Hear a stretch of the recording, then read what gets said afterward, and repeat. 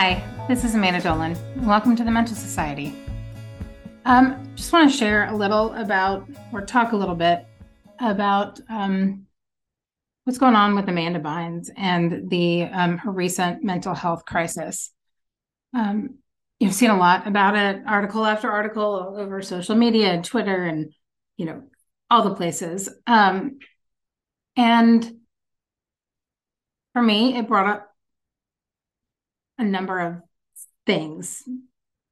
And I'll get into that in a minute about some of my thoughts, concerns, questions, and all that have come up for me and in conversations with others as well.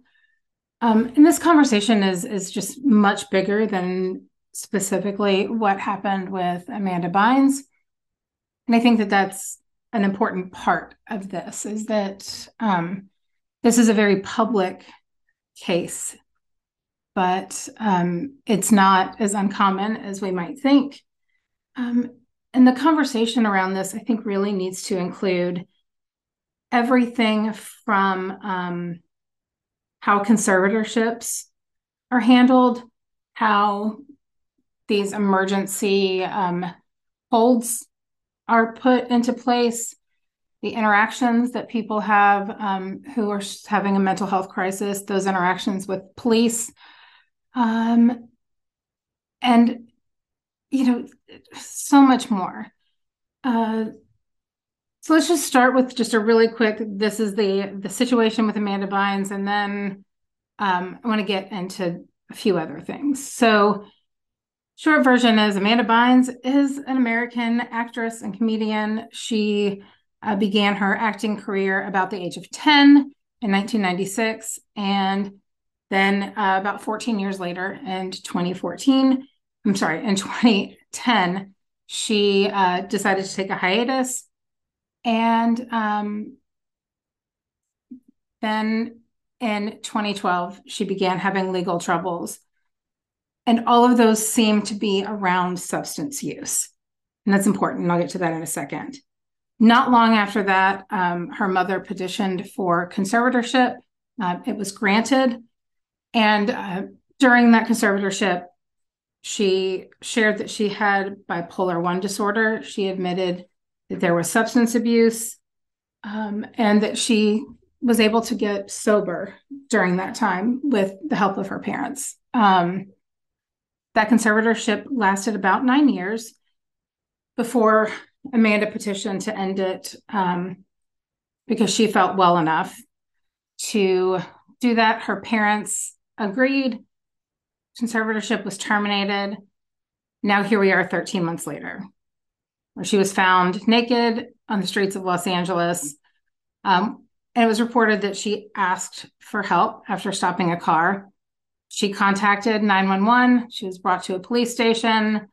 And then she was taken to a hospital for an involuntary medical hold, which is a 5150 in California.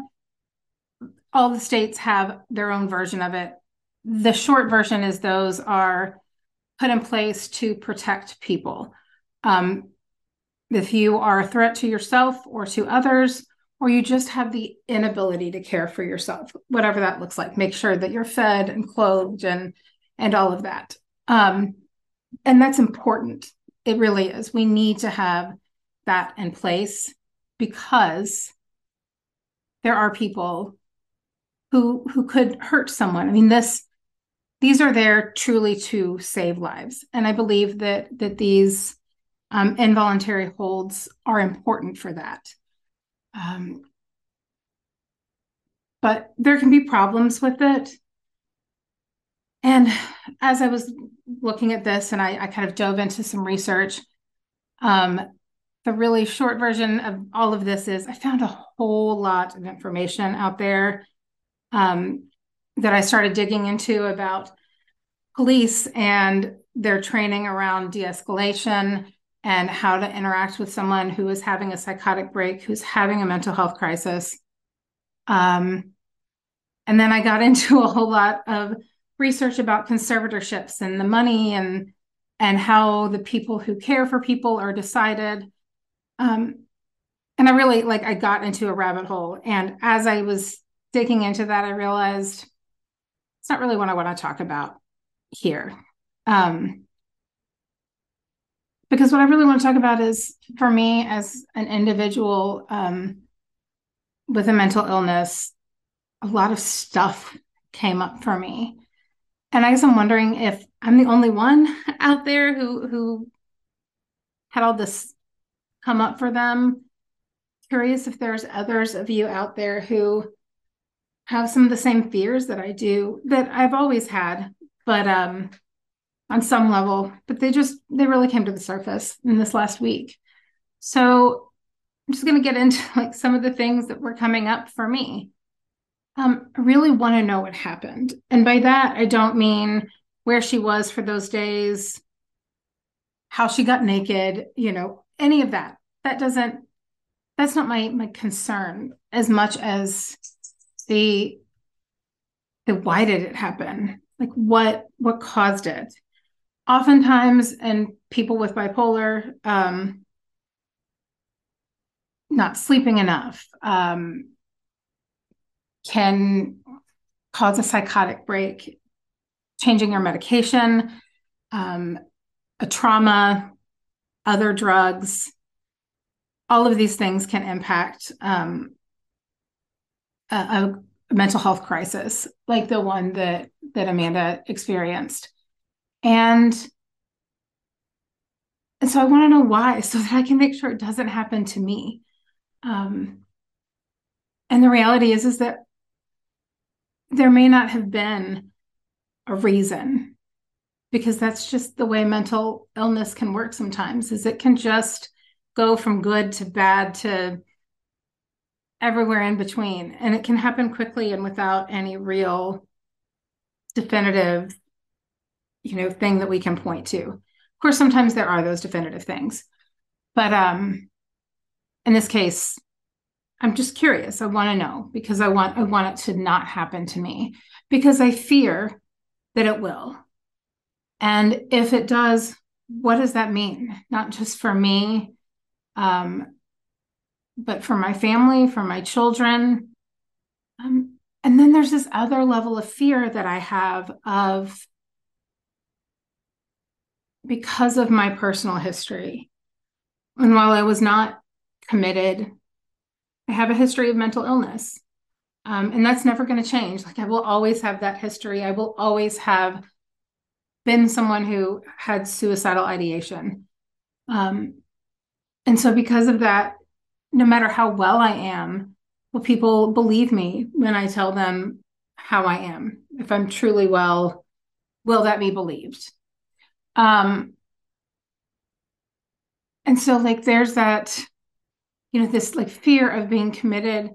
And part of that fear really comes from like the fear of being committed because no one believes that I am as good or as okay as I say I am.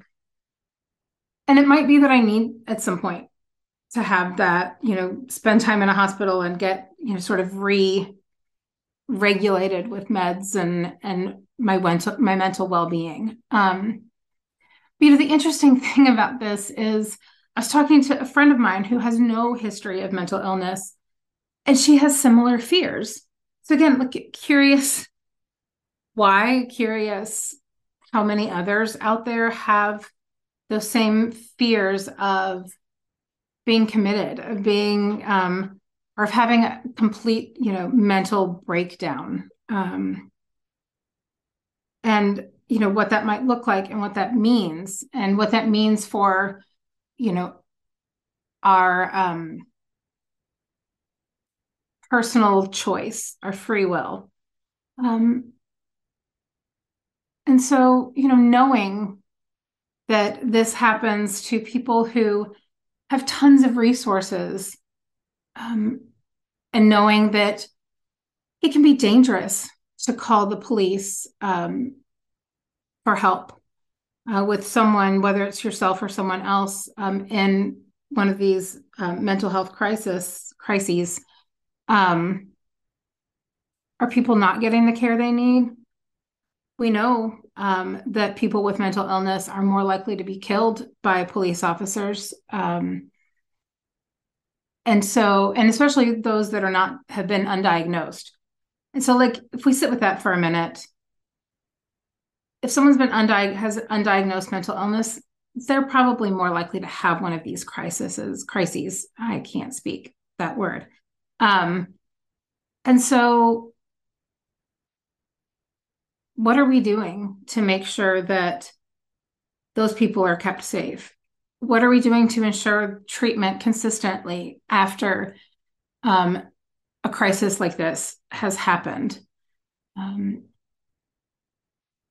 I don't have all those answers. It's a really big conversation, and there's going to be a lot of work that we need to do to get all of that under control, if you will.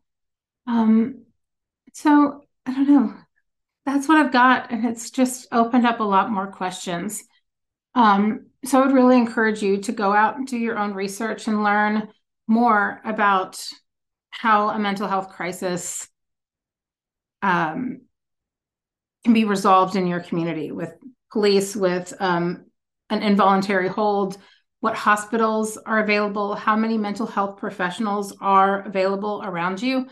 And I think you'll be shocked at how few resources there are. Because trust me, there's not many.